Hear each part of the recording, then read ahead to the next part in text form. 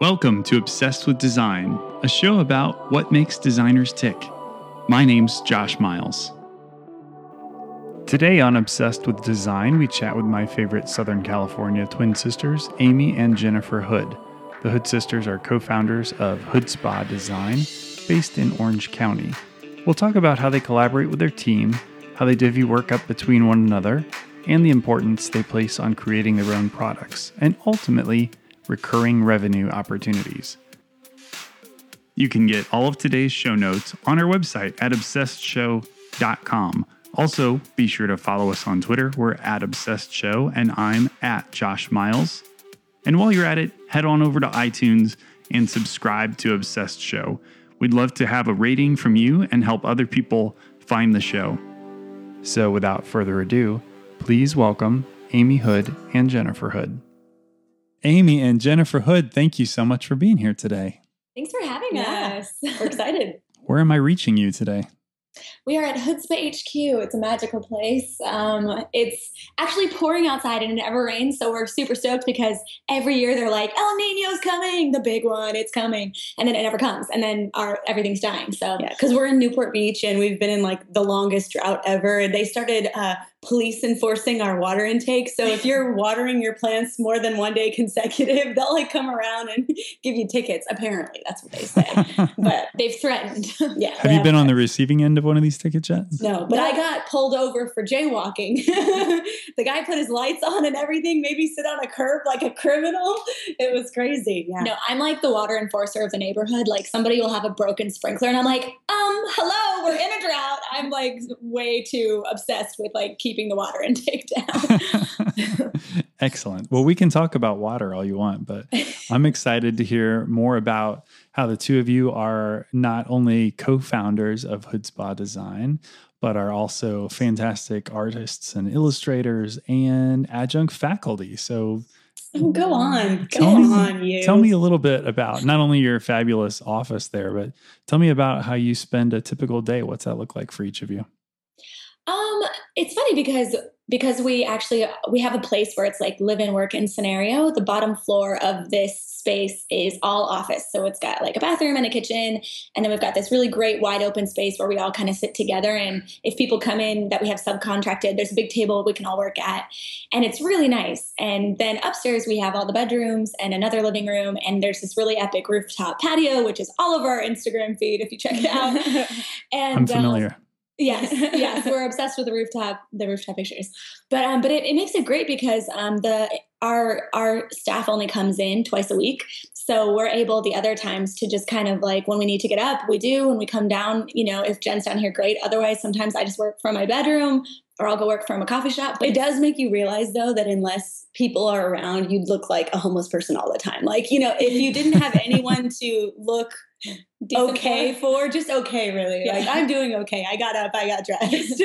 But when they're not here, everything kind of just slowly, slides down. It's just like pajamas. I've worn this sweater, the same sweater for the past 3 days, and that's because they haven't been here. So they keep me at my best, I think, when they come in. Yeah. But yeah, so a typical day is really, it just fluctuates. Sometimes we all have like big projects that all of us are working on together, and then we usually stay in the office. But most of the time we're big on division of labor. So Jen will be point person on one client and I'm point person on another. And we like meet together to critique and to, bounce ideas at the beginning stages and throughout. But mostly, I'm like, Jen, I trust you to take care of that and I'll take care of my shit and we'll meet in the middle when we need to. So your team's not in 5 days a week. So tell me about how kind of that workflow works out and why you guys have it set up that way. Everything's on Skype. Well, and even then, we pretty much have figured that if we prepare them well enough at the beginning of a project, and if they have all the details and if they're familiar with the client, it's usually pretty easy to be like, all right, you know what they like, you know what they want. We've already discussed the goals. So just run with it. If you need me, text me. Otherwise, I'm usually on Skype if I'm working from home. And most of the time we don't ever have to like bug each other randomly. Every once in a while, there's like a crisis and then you just text them. And that sounds really awful to have your boss texting you. But generally, if you can work wherever you want most of the time, I think it's kind of a good trade-off, Yeah, absolutely. So are you both still teaching right now? Yeah, so we just actually wrapped up finals last week. And that was pretty exciting. We teach a class called Professional Practices, which I always think is kind of funny because it's definitely very subjective, right? Everybody's idea of professional. And we are definitely more lax when it comes to like old school professionality. We wear jeans with holes in them. And, I think it's just very subjective. But generally the class is just us preparing them to not be like dipshits in the workplace, really is what we like to say. It's like, hey, be a decent human. Like, know how to look engaged, know how to be engaged, I think the big thing too is just like having them feel confident and starting to just push them and make them get out there and start contacting people outside of school. Yeah. So we'll bring in a lot of our friends to come and talk and do little lectures, and then we'll like force them to tweet that person throughout the week, or force the students to tweet the person. A lot of forced tweeting, actually, just making them interact with people, because we can't make them go to events outside of school time, but we can assign tweeting homework. Yeah. And we found that Twitter is such an easy way to connect them with people that are way above and beyond what they think they can reach. But it's an underutilized, medium. It totally and if you is. have something good to say, it's so easy to stand out because most people are just liking or retweeting or favoriting, or I guess it's the same, liking and favoriting. Yeah. But anyway, yeah. Yeah, so it's a lot of that. And then it's just helping them get their online portfolio and kind of giving them a heads up for, what people look for good employees and things like that. Mock interviews, which scared the hell out of them, but then they realized that they totally killed it. So most of it is like dispelling this thing that I think a lot of times in school, they kind of are trying to get you to think that until it's perfect, don't show anyone. Until you're perfectly ready, don't go out. But it's like, no. Just get out there. Start to fail. Start to figure it out. And as long as you're not kind of running in a rut and going in circles, and as long as you're like critiquing yourself and getting better, then just get out there and start, What do you think has been the biggest surprise from teaching? How much lack of excitement there is. It's like they're afraid to show you. You know how the whole thing about high school that you forgot about is that like it's not cool to be excited. It's cool not to care, right? It's like whoever cares the least, it has the most power. And even though they do care, they care because they're trying so freaking hard, But they don't show it. And I think that's the most frustrating thing is like you want them to get excited and be proud of what they do. But that's probably the thing that they have the biggest trouble with is that showing confidence and passion in what they've done. Probably because they're waiting for you to say, no, that was wrong, which is a lot of, what you do in school is learning what's wrong. So, yeah. I also think it's hard that they're at the age, like we're only, 29, just turned 29. And clarifying.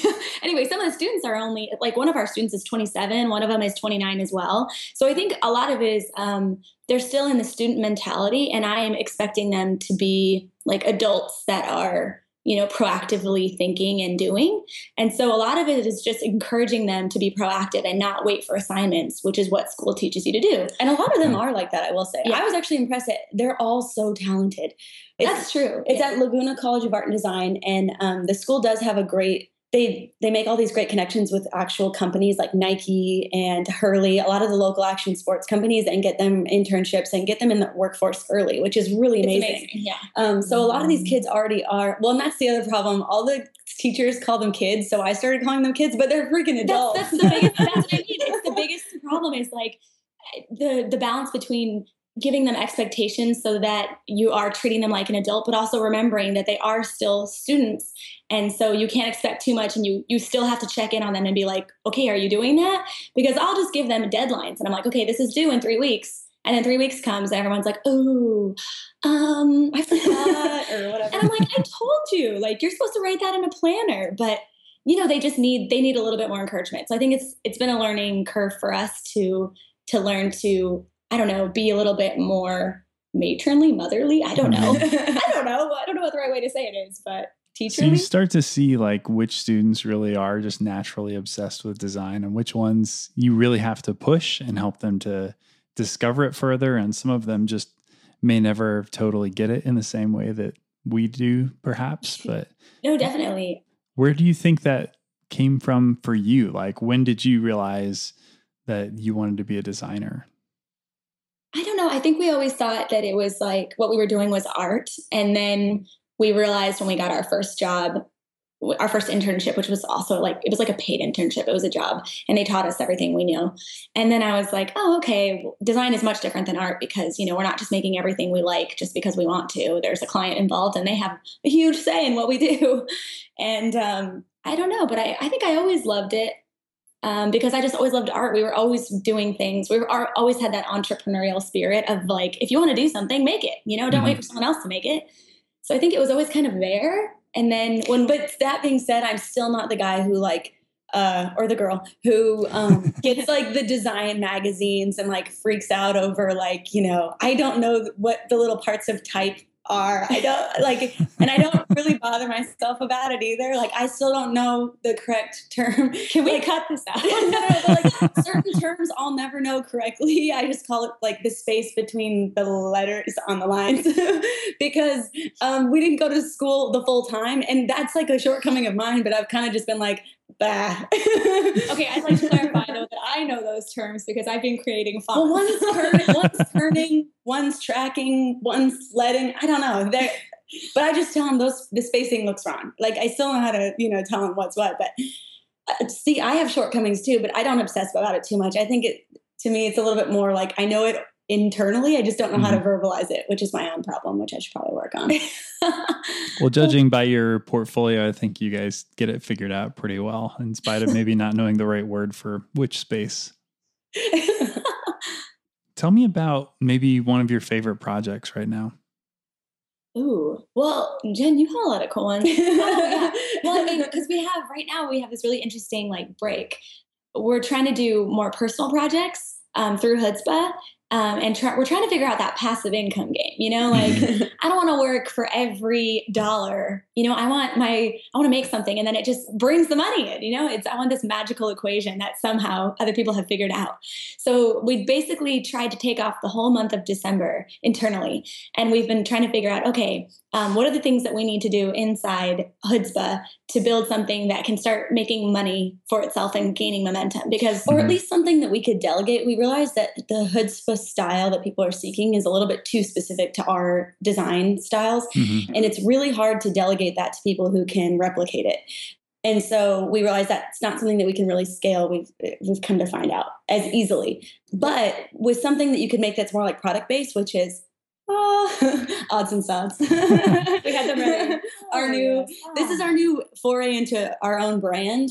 We separated it out from Hutzpah so it wouldn't be so niche to designers. So it didn't feel like only designers can buy it. We wanted like everyone to feel like they could buy it. And we wanted to be able to promote it and push it without, it feeling a little bit too like pigeonholed, I guess. Yeah. Yeah. Well, for those of us who are just listening via audio, tell them a little bit about what the product is and what your thought is. Yeah. So basically we're like, okay, well, let's do a product line because I had just made a couple of enamel pins that I got this idea in my head and I was like, oh, we should make these enamel pins. They're so cool right now. And, I think it would go over well. And so we just did them on the shop of Hutzpah and it was, it was all very like, oh, it'll just be for fun. As long as we break even, we'll be happy kind of thing. And then they just really took off and people really liked them. And I mean, the profit margin is low, obviously. We're selling them for like $8 to $10, so it's not like you'd have to sell a ton to make a killing. Yeah. But the thing is, like, I never understood how donut shops work. Like, how do donut shops stay in business, right? They're selling like a dollar product. Yeah. But the thing is, it's all about like mass quantities, right? And the fact that you can hire anyone to peddle them for you once you design the initial design. So that was the idea. We designed the initial design, and when we started selling enough and it was kind of easy and we had someone else shipping it out for us, like it really wasn't hardly any work. And we were making good profit margins or okay, for a small thing. We were like, dude, if we could really push this a little harder and we could make like good profit margins, really the only involvement that we have to do is designing the initial product. And then we can kind of pass it off to someone else to manage, which is great. That was the goal. Yeah. So, and we have a really good friend named Steve Thompson, and he owns a company called Hard Pressed, which is a print shop, and they also do their own brand internally, and it's in Canada. And so we had been doing a lot of trips with him. We're working on like a small amateur documentary about creativity with him. Very cool. Yeah, and he just kept talking to us. He was like, you guys, you got to figure out this product line. Ever since I've done it, like it's changed my whole business. And since that trip we took 2 months ago, he's completely nixed all of his client projects because he has no time. All he has time for is his own stuff because it's getting such a good response. And the great thing he about was it is like you just make what you want to make and then you just sell it. Well, right. But he was doing like specific stuff for his hometown. And so it's Saskatoon, Canada. And he was like, you guys live in LA, San Diego area with millions of people at your fingertips. If you could make cool product that, you know, locals and tourists would like you could make a killing is basically what he was thinking. So we were like, oh, that is true. Like, we're proud to live here. So we started making these like California-based pins, and we were like, oh, you know what? We've been so many places. Design has allowed us to go so many places. Like you brought us out to Indiana and we got to explore Indianapolis, and that was so awesome. And, you know, we've been there before, but we'd never seen the city, you know? And so we thought, oh, okay, this is a cool brand that we could make where it could celebrate these places that we've gotten to see that have so much character and personality and that people are really proud to call home. And hopefully people, you know, I get excited about it, and hopefully we can make some money off it. Yeah, very nice. I'm going to have to cut this podcast short so I can go create my own product and make a killing. Indianapolis product. Sell some indie themed stuff. I think, I mean, even before you guys got this product thing officially figured out in your minds, I think you've always done a great job of, you know, selling Hood Spa merch and shirts and patches and posters. And it just seems like it's always been part of your brand, even if it wasn't like officially part of your business model. So talk to us a little bit about why you got into doing that in addition to the client work in the first place. Like, how do you make time and find time, and what was kind of the inspiration there? Well, first of all, Amy doesn't sleep. So that's kind of how we make time. It's just Amy's a vampire. But that being said, where it came from as far as inspiration, I think we were always just those like nerdy, like emo kids who just wanted to like make t-shirts for our friends' bands, and just like, we thought that you could make millions of dollars doing that. And we realized that you couldn't. But we were always trying to make posters and sell greeting cards. We were just always trying to like make our own things. I don't know why. Well, when we were younger, our mom would have us, when we were like 7, she was like, here, you guys illustrate a kid's book and we'll try and sell it. Like, it never fully got done, but her always like putting these little ideas and schemes into our heads. And she bought us this book when we were 10 about how some little kid started a lemonade stand and made $1 million or something. Like, she was always like pumping our tires, you know, like, you could do this. So I think it actually worked. Yeah, no, I'm always really thankful that she gave us this really like blind faith that we could do anything. And it's been great. But I mean, obviously also you fail, but at the end of the day, you're like, no, but I could still do it. Even though that one failed, we could still make this happen, you know? So, but yeah. Well, I think on top of that, you've obviously done a great job of like sharing a lot of what's going on behind the scenes via social media, especially Instagram, and, you know, sharing all the photos and all the Southern California culture kind of images. Talk to me a little bit about kind of the intentionality of your social media presence. I think it started out strangely just being something non-intentional, but we learned it. We realize now when we try to quantify it that we learned it subconsciously through all the surf and skate brands around Southern California. Mm-hmm. So they're all about lifestyle branding. So whenever anybody would start a brand locally, what they would do is get their friends who are sponsored surfers or skaters to wear their stuff. Like, and that cool guy wearing their t-shirt around, suddenly everybody who's not as good at surfing thinks that they need to wear that t-shirt if they're going to be that good at surfing. So, or just to be recognized with that culture. And so it was just culture alignment. And so when we started our things, we're like, oh, we should send it to people that align with our brand values that we want to be associated with, not in some sort of like a tricky way, not in any sort of tricky way, but just like, hey, you're our friend, you do cool stuff, we do cool stuff, so we think, and we'd love you to have one and wear it around, and if you like it, post about it. And they did like it, and they did post about it, and sometimes yeah. And so through that, you kind of get this brand alignment with other people in your similar circles look up to, and you kind of just grow your audience organically through the people who would naturally want to buy it anyways. Mm-hmm. Right. And then it doesn't feel like such a push. Like, you know, if you're buying likes or you're buying, you know, followers or whatever, like that engagement levels, it's going to end up dropping off, and it doesn't ever really shine through, right? It's like you've got 700 likes, but nobody's ever commented on it, you know, and it always looks kind of suspicious, right? Like you want people who are actually excited, because then they tell their friends, and then it becomes like an entity of its own that you don't even have to work, you know, like pushing that hard. You just say, kind of like a grassroots movement, I guess. Yeah. Mm-hmm. And it is hard, and people always say this, but if you just do something that you genuinely believe in, it does come through. And so I guess and it has been helpful that we're super social, I guess. I don't know how you would say it, but we do like hanging out with people, talking to people, and we've kept in touch with almost everyone we've ever met we've kept in touch with. And so always having those ties and keeping up and saying, seeing how people are, they remain invested in what you're doing, and you remain invested in what they're doing. And because of that, we've, known a lot of people who've gone on to do awesome things that we've then been able to partner with. Mm-hmm. And it's just worked out really well. So yeah, I feel like people always say, oh, how do you get work? And that's like the big question when somebody is on the stage for an interview or a podcast, is everyone always wants to know how everyone else is getting clients.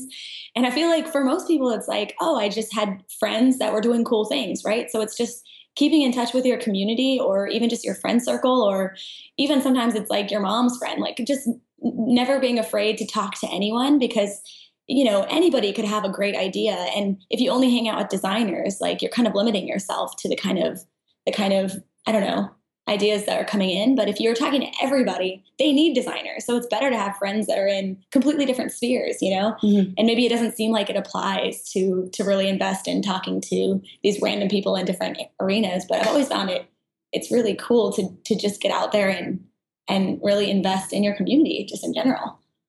So this is a little shift of gears, but sometimes my business partner and I joke that we share the brain.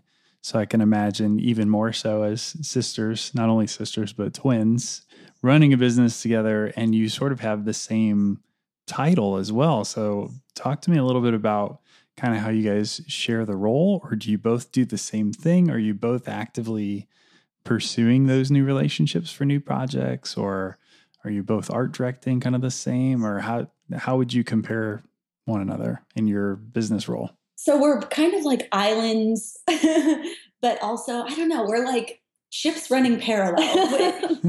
We're part of a fleet, but we're not connected. We like do our own things, and strangely, and then we meet in the middle, like an H. My friend has this analogy of like two like bars, and then the crossbars when we meet in the middle to be like, are we still on the same path? Cool, let's keep going. Because we don't share clients as far as like, it's all under Hoodspa, of course, but mm-hmm. We usually don't pass the client back and forth depending on the project. Once a client is familiar with one of us and has a good working relationship, we continue to be the point person for that client and the one who does most of the art direction, because they're familiar, and it would be super confusing trying to know, mostly because of that. Yeah, like which twin is doing what. So we really try and keep it separated just for sanity's sake. Yeah. It's something we learned in middle school. They never, after middle school, let us be in the same classes for everybody's sanity. But when it comes to critiquing, we help each other. But as far as business roles, it's kind of just developed naturally. Amy tends to do a little bit more on the social media side and like coming up with like new product ideas. She'll usually be the front person there, and then I'll kind of like follow suit. And then when it comes to keeping our website updated and business side stuff, I'll usually just kind of take those things on myself. But we both do illustration. We both do.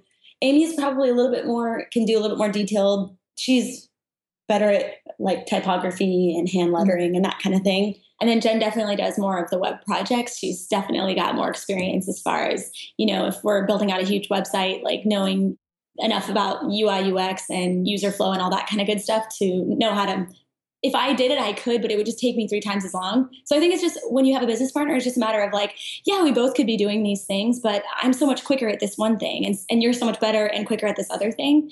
And I think it's hard because you want to do it all, right? It's all fun and it's nice to get variety. And I actually believe that you should get variety in your work. So we do try to do a lot of different things, but then at some point you have to be like, okay, just as far as like making this business efficient and giving our clients the best product, I think everyone has to have that moment in the business when it's like, okay, listen, you're really good at this. We're going to make you the head of this, And it's like, you can still do these other things. And we always try and make sure that everyone feels like they're getting enough creativity and all that kind of thing. But I just started telling Jen, I'm like, why am I still trying to do website design? Like, for big sites, like you are so much better at that and it just comes more naturally to you the way your mind works. So I think it's hard to do though. Like with your company, did you guys have to have that conversation when you merged? It's like, okay, who does what now? Yeah. Especially since we were both in such a similar role beforehand. Exactly. So it's like, I sort of, emptied the trash and did sales and sort of was executive creative director. Well, that's what I did too. So it was, figuring out but it worked out. It's similar in that we're very similar, but we figured out kind of where our swim lanes should be.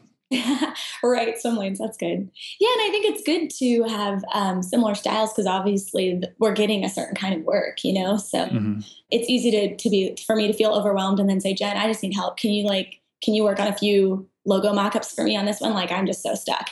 And I don't feel like an island. It's not like Jen only does UI, UX or just web design. She's like, oh yeah, I can help. I'll ideate with you tomorrow. And it's really nice having an outlet and not feeling like a freelance island, which I think a lot of people in our generation, it's the freelancer generation, right? And I think it's easy to feel kind of alone, which is why these workplace co-ops are taking off so big, I think. So outside of going to one another, when you get stuck, how else do you find inspiration or get over a tough spot? We have a couple of friends that we've started these relationships with that are really cool, where we'll just have this weird text thread that's just stupid shit that, oh, did you see this hilarious thing? And just stupid stuff. So it's kind of like a hip chat, but just on text message.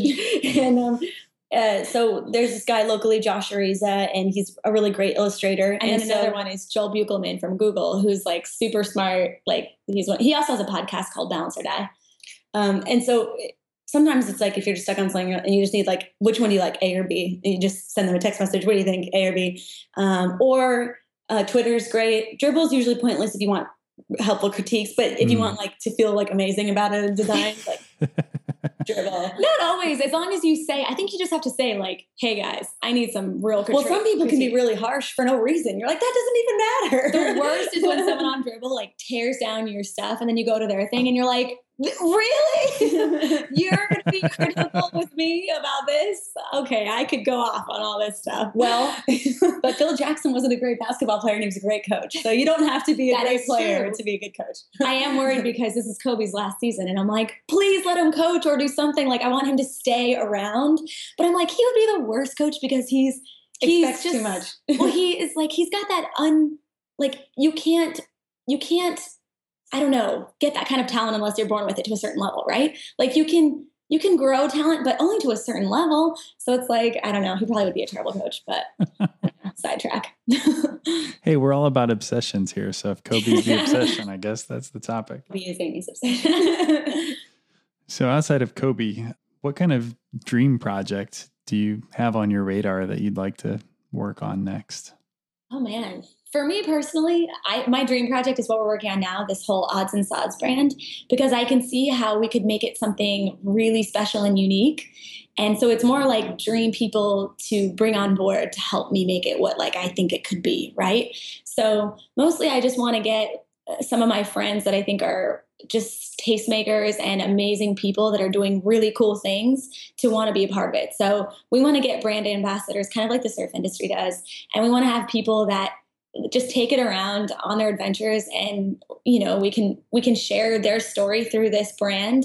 And just, I don't know, I just think it could be so cool. And we're the thing that we're going to start focusing on more, because enamel pins are really fun, but I feel like they could be fleeting and the profit obviously is much smaller just because it's such a small item. Mm-hmm. So we definitely want to start doing a handkerchief line. So something where it's men can wear it and they can dress it up if it's a pocket square, or they can dress it down and it can just be a rag that you use around when you're fixing up your bike. And then women can wear it around their necks, or they can wear it in their hair. It's something that's unisex, so you don't have to worry about size breakdown, which is the most annoying part of product, is ordering the right sizes on any kind of t-shirts, which we learned with our t-shirts. We have 20 women's large t-shirts left that we cannot get rid of.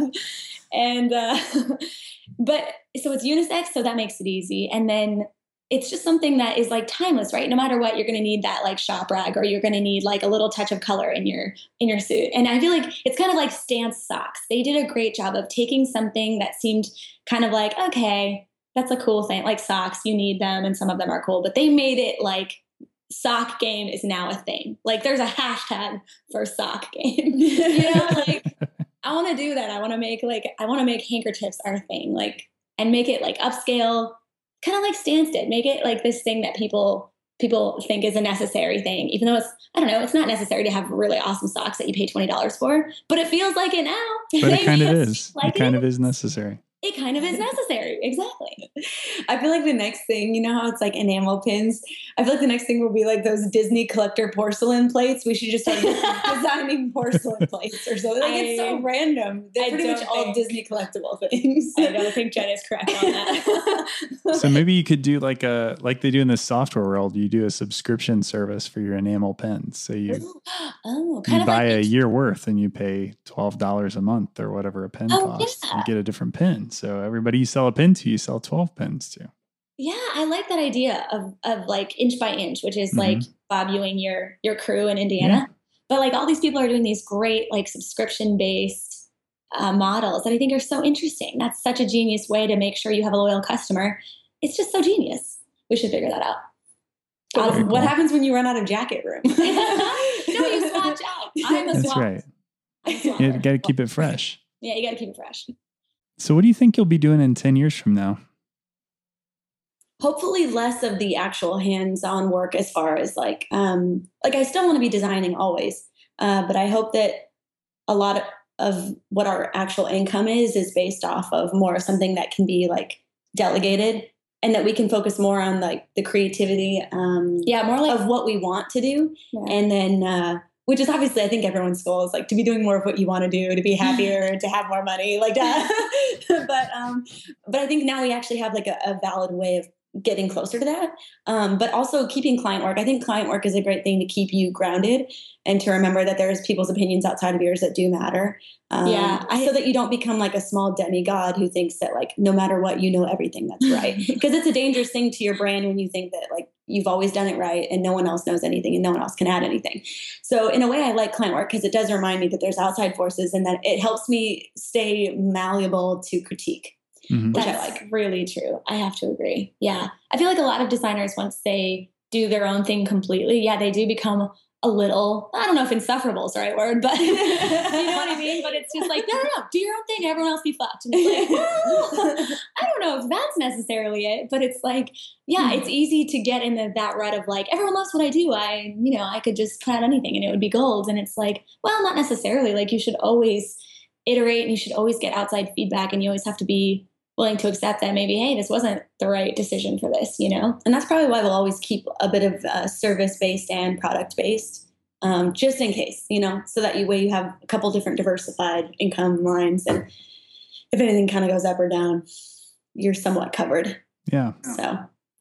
And I want to own a timeshare in Palm Springs. So 10 years.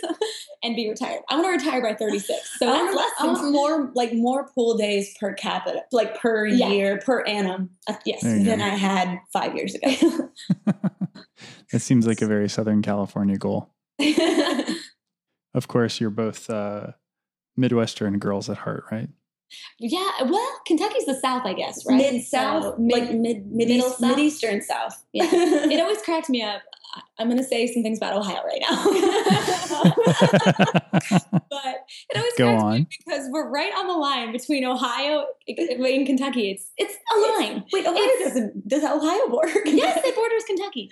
And people in Ohio would be like, oh, we're so northern. And I'm like, and you're so southern. And we're so close. Apparently, Kentucky was mainly part of the North for most of the Civil War, right? Mm-hmm. And for a while, it was the Yankee headquarters. So I didn't know that. I just know Mason-Dixon line ran somewhere. Okay, going back, we are from Kentucky. Most people don't know that yet, I don't think, but we lived Kentucky there, proud. Yeah, from like 5th grade till through sophomore year, and then we moved to California. So I think growing up though I'm so glad I grew up in Kentucky. I just think there's something so great about like they're not afraid to work hard. They like that's something that's valued. Out here, it's like, how can I do nothing and have a BMW? Wait. Okay, it's a difference in culture though. So here, the culture is like the more you can like be efficient at working. Oh, that's true. So that you can rest more. That's your badge of honor. Whereas I feel like in the South, your badge of honor is more like, can you be humble and proud of working hard, even if you're not making as much, as Joe Schmo, as, the other guy. It's not so much competitive. It's more like, can you be happy and content? And that's more of, I think, a bit of the Bible Belt, part of that culture, which I like. I think the whole their grapple on contentment and being thankful for what you have is amazing. Whereas here it's very much like, no, hustle harder because you want more and that's good too because it drives you to get further. So yeah, I guess it's a balance. They meet in the middle to create a perfect confusion. Yeah, I just want to be grateful, but I also want to be always striving for better things, right? I want to strive for our company to grow, and I want to strive. So yeah, I guess it's a meeting in the middle. I don't know. It's these two versions of capitalism that meet in the middle in a place called Hood Spa. Yes. Do you have any design heroes? Anybody you look up to especially? Interesting. It's funny that it changes for me. Right now, the designers that impress me are the people that have learned how to really successfully monetize their services, because it's so hard to do, right? To get what you feel you're worth for your work. So right now, whenever I talk to my friend Mark Hemian, who I call him Mr. Big Google Hotshot Man, because does he still work at Google? He doesn't even still work at Google, but he worked at YouTube. He designed the YouTube interface, helped on the team. He worked at Dig, and he's worked at a lot of companies that have really grown while he's been there. And then he worked at Google, and then he left and he sold apps. He's done all those things that are really impressive in the tech world, right? And he's just so smart when it comes to figuring out if ideas are going to work. And he just seems like he hasn't nailed down as far as how to monetize well the service that he's providing. And so for me right now, people like that are really impressive to me because we're still trying to figure that out. I think a lot of it is because we didn't go to school. So a lot of it was oh, what is this worth? And just kind of figuring it out along the way. So right now, those people are really impressive to me. Mm-hmm. But for sure, as far as design wise, I don't know what. I mean, I'm always, there's this girl, Shauna Axe is her Twitter handle. I can never remember her real last name. But anyways, she just does this amazing modern / a little bit retro 80s infused design that I'm really obsessed with lately. But I mean, we have so many great people that we all talk with on Twitter and stuff. I mean, you're an amazing designer. James White, he's always putting out amazing stuff. He's just a machine. That always impresses me. Just how much he machine puts out. Yeah, him especially because he's doing so many speaking tours. So it's always so impressive to me. Just he just loves it. You can tell, and that comes through. So that's always really impressive to me. Dan Petty created a conference that people are paying $3,000 to go to. I think that's super impressive. He's really created an experience that's worth. Because, he's completely changed the way a conference, is created, which I think is really impressive. I don't know. All these people, I mean, there's just so many amazing. Dan Casaro and Sam, I forgot his last name. But anyway, all these type guys are really interesting me too now because it's just these little differences in swashes and angles and all this stuff. And it makes such a big difference. And you look at their work and it just feels really intentional. And I don't know. I really look up to those guys. Simon Walker. There we go. But yeah. And then just people like Nick Slater just pumping it out and it's always good. And you're just how? I think he sleeps less than we do. So yeah, probably. Yeah, he's crazy. And he's really excited about it. I know. It's so cool. And we all met together at Creative South. That's right. Shout out to Creative South. Shout out to Creative South. And he's the one who got us that speaking gig. And Mike Jones was gracious enough to invite us over there. And It was our first one and it was terrible. And I'm always so thankful that Mike let us do it because I'm it was so bad. But you always have to get that first one out of the way, and then you kind of get better from there. Hopefully. Yeah. But that's a good cheer. Maybe it involves speaking and maybe not, but what's your best piece of advice that you give to your students and other young designers? Okay, there's a few. Yeah. But I think the first one is just being excited, looking, investing. And when you're talking to someone, actually listening and actually getting, excited for what they have to say, but also being excited about what you have to say. Oh yeah. And I think always as cheesy as it is, before you go somewhere, if you're worried about talking off the cuff to someone just casually, think about what you're working on, know what you're going to tell, because they're going to ask you, oh, what are you working on? If you're oh, I don't know. You just blew your shot. Know what you're working on. Be proud to talk about it. Oh, I'm working on this and it's super awesome. It's really cool. This company, know what you're doing and be ready to talk about it confidently. I think even if it's not the best thing ever, act like it's the best thing ever. I think there is something to say about bravado, kind of really engaging people, even if it's not wholly deserve. And it does go a little bit of a way until you do get the confidence and the skill maybe to actually like really pull your weight. Yeah. So for younger designers, I would say that. One of the big things that we've been focusing on a lot recently, and we're trying to figure out, we did a talk about it through Connecting Things, which is this, it's basically similar to Creative Mornings. And it's this thing we started with a group of our friends here in Orange County. And it's just a creative meetup where somebody talks for like 15 minutes and then everyone can just hang out for 30 to 45 minutes and meet other creative people in the area. And so we did this talk and it was called Attitude versus Gratitude. And it was just kind of the balance of being thankful for the work you have and being thankful for, you know, the projects that people bring to you and entrust you with, but also striving for more. So like that balance that we were kind of talking about earlier.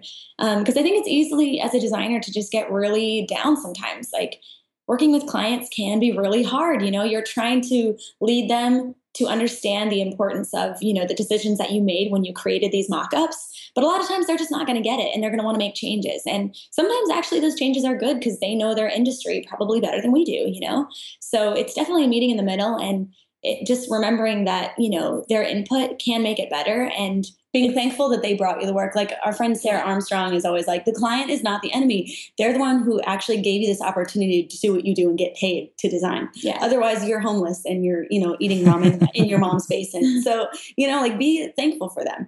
And I think it does show through when they feel appreciated and when they feel heard, they probably are going to give you a little bit more leeway. And and they're probably more likely to listen to you. Right. So it's like, it has to be a two-way street. So that's a big thing that we've been talking about a lot too, because yeah, I even hear my students sometimes they're like, yeah, I was at this internship and they were like trying to tell me to do this and this and this. And I'm like, yeah, it's an internship. They're supposed to teach you, you know, and so you don't always get to do what you want to do. A lot of times our students are like, oh, but that's not really like the kind of design I want to do. And I'm like, oh, well, that's kind of how life goes, you know, like it's just like what you have to do sometimes.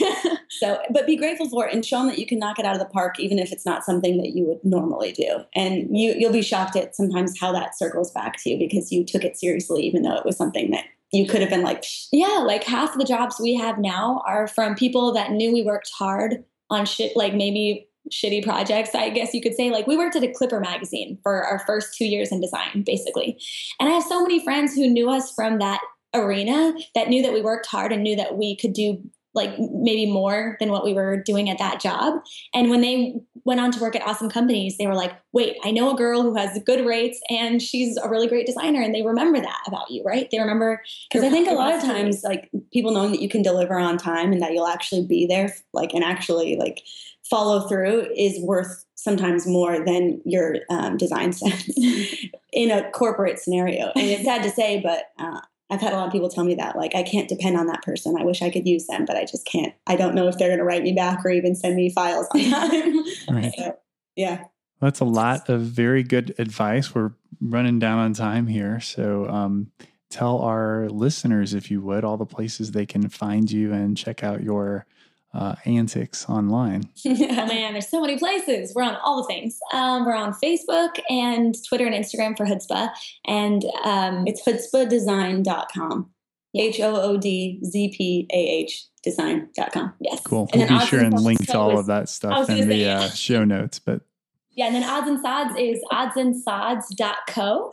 And we also have an Instagram for that too. And then we have our personal stuff where we just do silly things. So yeah, just Google us. Very nice. We'll be sure to Google you and we'll link up to all of that stuff in the show notes.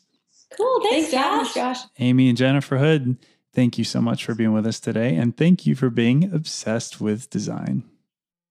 Okay, kids, that's show number 3 officially in the books. Thanks so much for joining us today and for our chat with Jennifer and Amy Hood from Hoodzpah. And head on over to obsessedshow.com to get all of the links and notes and things that we talked about today. We'll have all of that in the show notes. Also, don't forget to visit iTunes and subscribe to The Obsessed Show and follow us on Twitter at Obsessed Show, and I'm at Josh Miles. Obsessed Show is a product of the Design Obsessed team at Miles Herndon, a branding agency located 13 floors above Monument Circle in the heart of downtown Indianapolis. Check us out online at milesherndon.com. And thank you so much to our friend Cassie Joe for providing her song Matchbox Girl that you're hearing right now and at the intro of our podcast. We're going to be giving away a few of Cassie's CDs, so be sure and tweet at us this week at obsessedshow.com and say you want to be entered to win one of Cassie's EPs. Want to hear more interviews like this one? Tweet at Josh Miles and tell me who you think I should interview next. Catch you next week.